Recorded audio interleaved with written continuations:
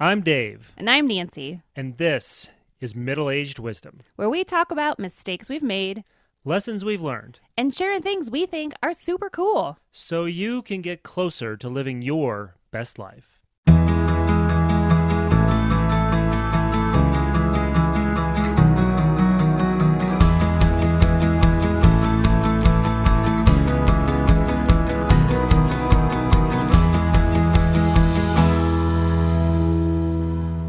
Welcome to episode 3 of Middle-Aged Wisdom. I'm Dave. And I'm Nancy.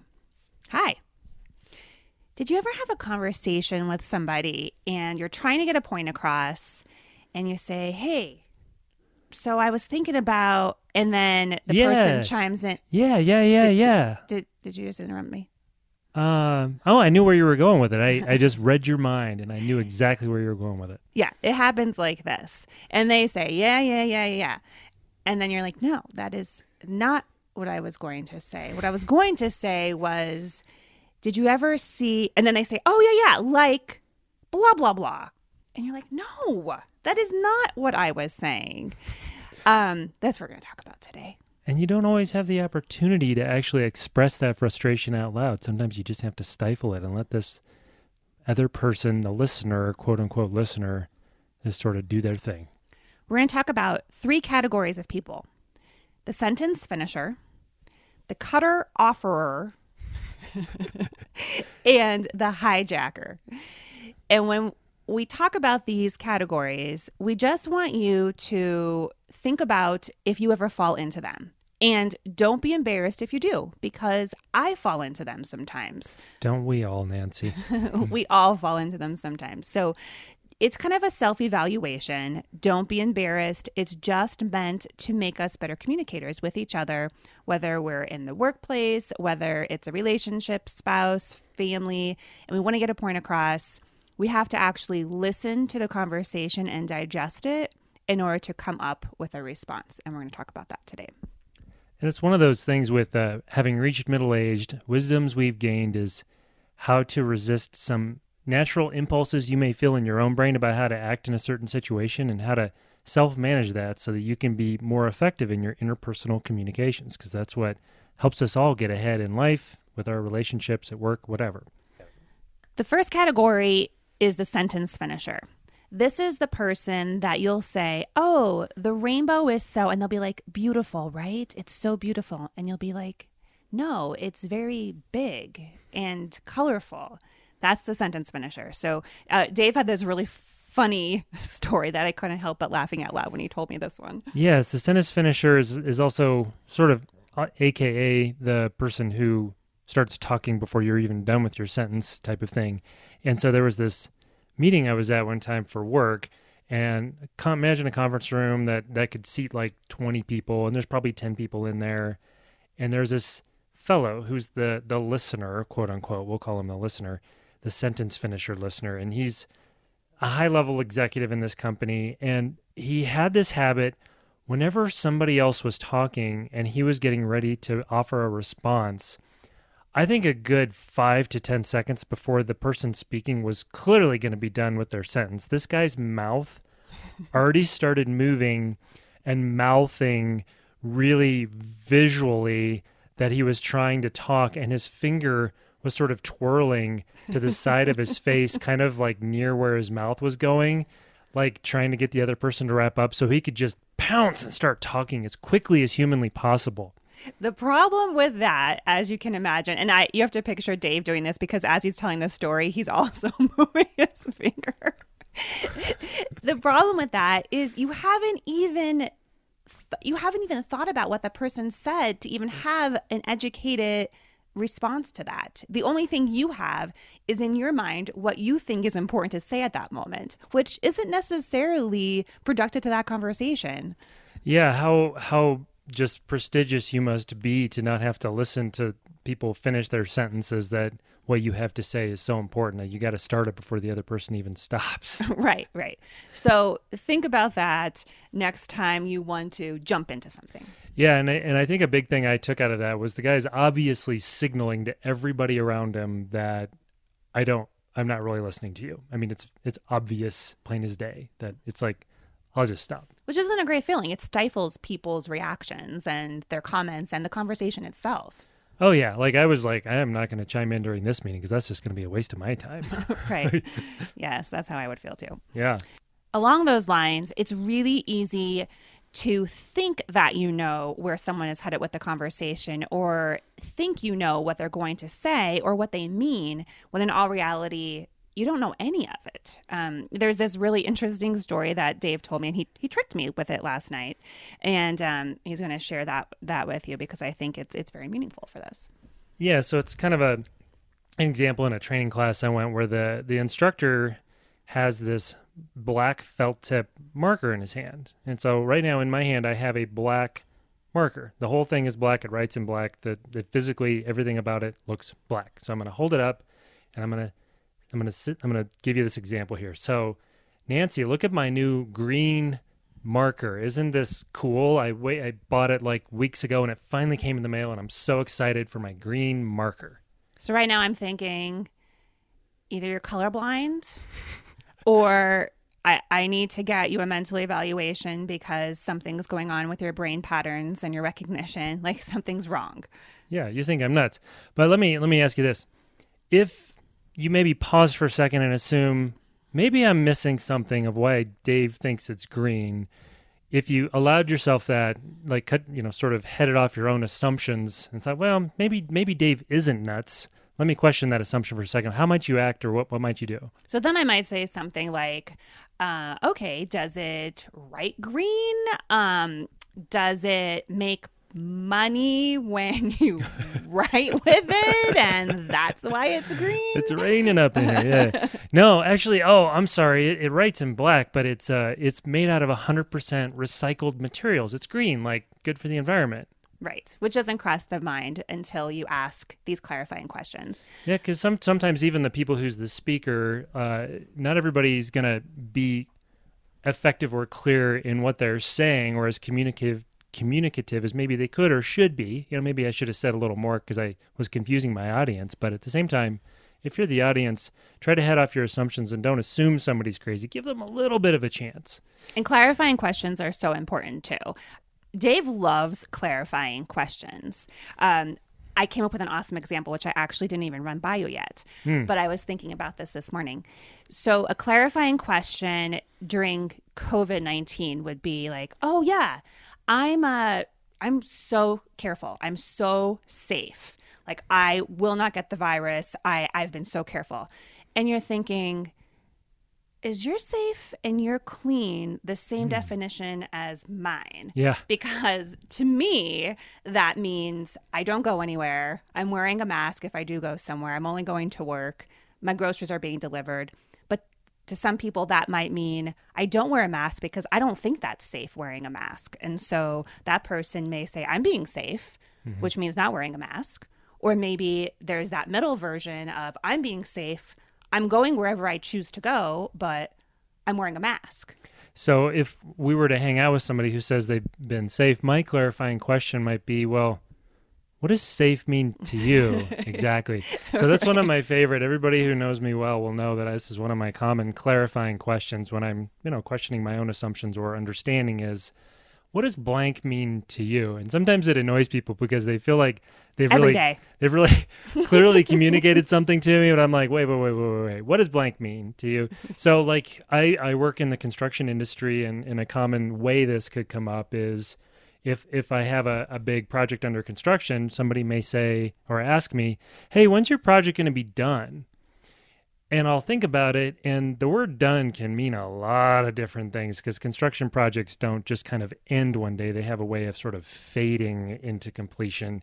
And so a common question I'll ask is, well, what does done mean? Which version of done? Is it done with the heavy civil construction? Are we done with the warranty? Are we done with closing out permits? Which thing are you talking about being done? What's done mean to you? Because that can mean years, literally. Sometimes, yeah. Right. Yeah. Right. All right, so now let's talk about category number 2, the cutter offerer. And Nance, you have a really interesting story about a cutter offerer. Somebody who was it's like the best way to say it, right? I like saying Yeah, it's just kind of fun.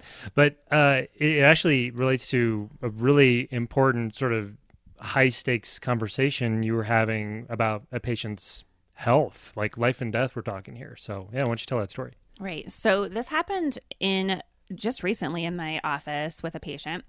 And this patient had sleep apnea, and we diagnosed it back in, or her physician had diagnosed it back in December. And she went for a sleep test, and her oxygen saturation was at about 70%, which here in Colorado and probably most places, you're going to get to the 98, 99% altitude and maybe 96 to 98%. So that's the norm of how much oxygen. Hers was down to 70. So she went for the sleep test. She ended up having surgery on her nose just to increase the airway and the airflow through her nose to try to get that number to come up. And she had another sleep test done, and her oxygen was only at 80. So it did improve, but not a ton. And this was how far past or after the surgery? Several months that she was retested. My alarm bells went off as I'm talking with her. So I wanted to get some clarification from the surgeon. So he's been a friend, and he knows me well enough to know that I'm fairly smart. And if I ask a stupid question, he doesn't look down on me for asking that question. So I feel very safe to ask him pretty much anything. When I called him, I didn't expect him to recognize the patient because this was back in last year. And I was just kind of giving him a little bit of background to who she was. So here's how the conversation went. Hey, I saw so-and-so on just for her checkup recently, and I noticed that after her surgery, it was 70%, and now it's only at 80%. And so before I can even ask the question, he then said, well, Nancy. So right after you said that, you were wanting to, that was context, and you wanted to say something else, but he cut right in. Right. And he said, well, Nancy, you know that surgery alone is not going to fix her sleep apnea. And I said, I understand, but, and then I was going to say another sentence to actually get to my actual question. And then he said, and there's tons of documentation saying that this is not the case, that surgery will not fix sleep apnea unless, of course, more invasive surgery is done, not just nasal surgery. So he was on the lookout for something he thought you were going to say, and he just like, bam, pounced. Right. My real question then was, I understand, but I'm concerned about non-smokers' lung cancer. Should I be concerned? And he said, oh, well, let's think about that. Yes, let's see what we can do about this. So then I looked at myself after the conversation, and obviously I put him at the defensive, right? Like I was saying something, and he obviously had possibly other doctors or other dentists or whoever it was in the past say before, oh, your surgery didn't work, or we only did this, or it wasn't successful, and his trigger went off, right? Mm-hmm. Like, oh, I have to defend myself because she needs to know that this wasn't going to cure everything. Yeah, he just immediately struck down the path of defensiveness, assuming that's where you were headed. Right. And that was not my intent at all. Yeah. So then I started to evaluate myself, and I thought, okay, in a different conversation, perhaps I could have said in the very beginning, I'm concerned about non-smokers' lung cancer. Which then he's like, would probably be like, oh really? Here's the reason why. Mm-hmm. And then he would and then I would be able to say my reasoning, and it would make more sense possibly. So I always have to work on myself. I always have to work on my delivery of information all the time. And so all these things may seem very simple, but they're also very useful tools because you'll start to evaluate how you deliver messages and if they're effective or not. Yeah. Yeah. So that's one where she would have, it maybe would have been effective just to simply reverse the order of how you delivered that information. Exactly. Right? Doesn't mean he wouldn't have still found a way to cut you off somewhere else during the conversation, but maybe it would have avoided the defensiveness that got triggered. He's usually pretty good about it. Yeah. This for some reason, this particular thing for some reason just I think triggered him. Yeah. Yeah. And that's where, especially people you interact with a lot, that's where you should try to develop these cues and learn about how that person takes in information and what kind of listener they are. Right. Yeah.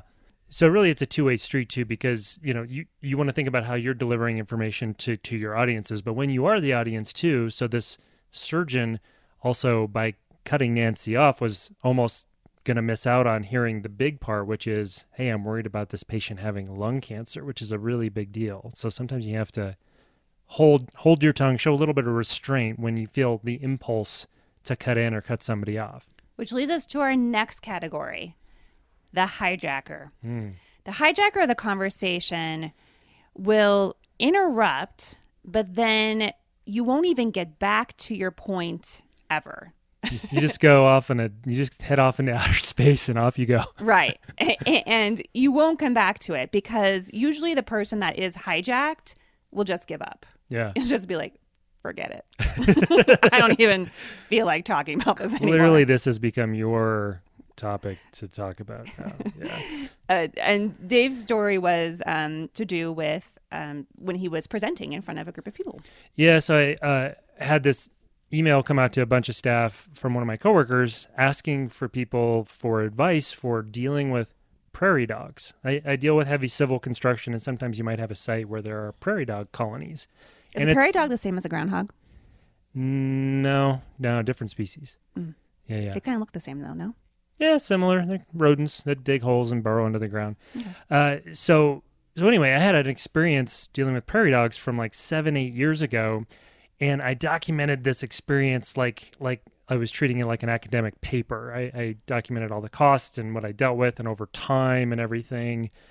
So I had some experience to share. So I said, hey, yeah, I can help. Let's set up a time to talk. So a few days later, we get on a virtual call, and I had a whole PowerPoint presentation I'd given like 7-8 years ago that I was ready to show these guys, and I was locked and loaded, ready to monologue on them. But I paused, and I said, hey guys, I had all this experience, and I got a bunch of stuff I could share, but you know what? Before I monologue on you, why don't you tell me what your situation is so I can make sure what I have to share with you is going to be helpful. So because of the wisdom I'd gained, I had that thought to actually pause and ask them, what do you need? Which probably helped them, and they appreciated it so much because now their time isn't wasted listening to you just ramble on and on about all these things that may or may not be important. I never ramble, Nancy. Never. How dare you? Never. No, but seriously though, if I would have had that same interaction 10 years ago, right when the meeting started, I probably would have monologued on them for 15 to 20 minutes. But in this case, I spent about 10 minutes listening to them, and then I kind of cherry picked the information from my presentation that was suitable or useful to them. Yeah. This totally reminds me of webinars these days because everybody and their brother is doing a webinar since there isn't in-person meetings. And I've listened to so many, and nothing annoys me more than sitting for an hour listening to someone talk, and at the end, not a single question was answered. Like, I feel like they should start with question and answers, so the things that we're really wondering, like, we can get answered. Like, the important things that we find important, right? Yeah, you've recruited all these people here under the guise of however you advertise the webinar, and then it can almost feel like false advertising at that point, too. Right. Especially if the whole audience has a whole bunch of questions that clearly didn't get answered by the content. And then they'll leave room for like 10 questions, and you see in the queue like 100. And you're like, there's 90 people that didn't get their questions answered, and I'm one of them. It's like maybe they should have done like a Q&A or like a poll or a survey before they did the webinar just to line up the actual content to what people actually wanted to hear. Grueling. Yeah. Absolutely grueling. Yeah. So hopefully all of that was useful information. Like we said, this can apply to anybody. It can apply to the leaders. It can apply to people that work for someone else. It can apply for your relationships or your spouse, just listening, being a good listener and really digesting what they're saying. So it's an effective conversation. So you're not just rambling on just to hear yourself talk. Yeah, because one of the most frustrating things any of us can experience is to feel misunderstood or not listened to, not heard. Like you don't hear what I'm actually saying. And because sometimes it's hard to articulate it. People take for granted how hard it sometimes can be to articulate what you really mean or are feeling. And that sometimes it takes a good listener and clarifying questions to sort of tease out what somebody's really trying to get across. Right. We have to deal with a lot of that when we create these podcasts. I think it makes our relationship a little better just because we have to hear each other out. Sometimes the ideas that I come up with aren't understood. Like Dave thinks about it and he's like, I don't really get what you're trying to say. I don't think we're talking about the same topic. I think that's a different topic or whatever. Yeah, Right. You really have to sort of have that patience and curiosity about the other person to try to get to where you feel really understand each other. Right. So we hope you've learned a little bit about how to have effective conversations and not to be a sentence finisher, a cutter offer, or or a hijacker. Don't do it. Don't be that person. Have a great day. We'll see you next time.